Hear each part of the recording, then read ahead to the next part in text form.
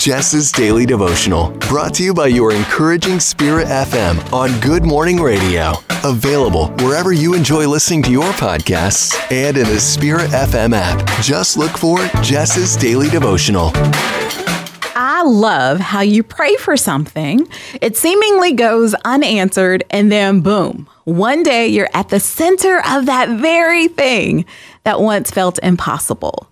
The waiting room isn't punishment, you know.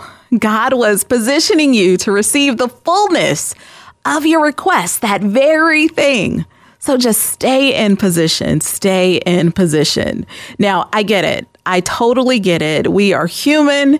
We get impatient. I know how that is because when God has been writing my own story, I have been so tempted to say, God, can I see that pen for a second? I know you got this. You're the author, but just let me see that pen. So I totally get that.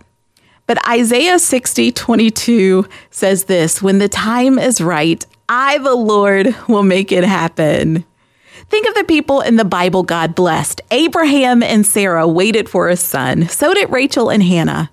Joseph waited for a promotion. Moses waited to lead the Israelites out of slavery. Joshua waited for the promised land. Ruth waited for a husband. David waited to become king. Elijah waited for rain. Job waited for suffering to end, and Paul waited for release from prison.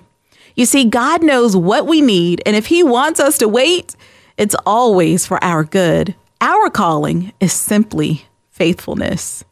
I love this from Jaquel Crow. It says, and if we trust in him, we know that he will direct our steps and point us to our next destination. He will say, go when we need to go, but not before then.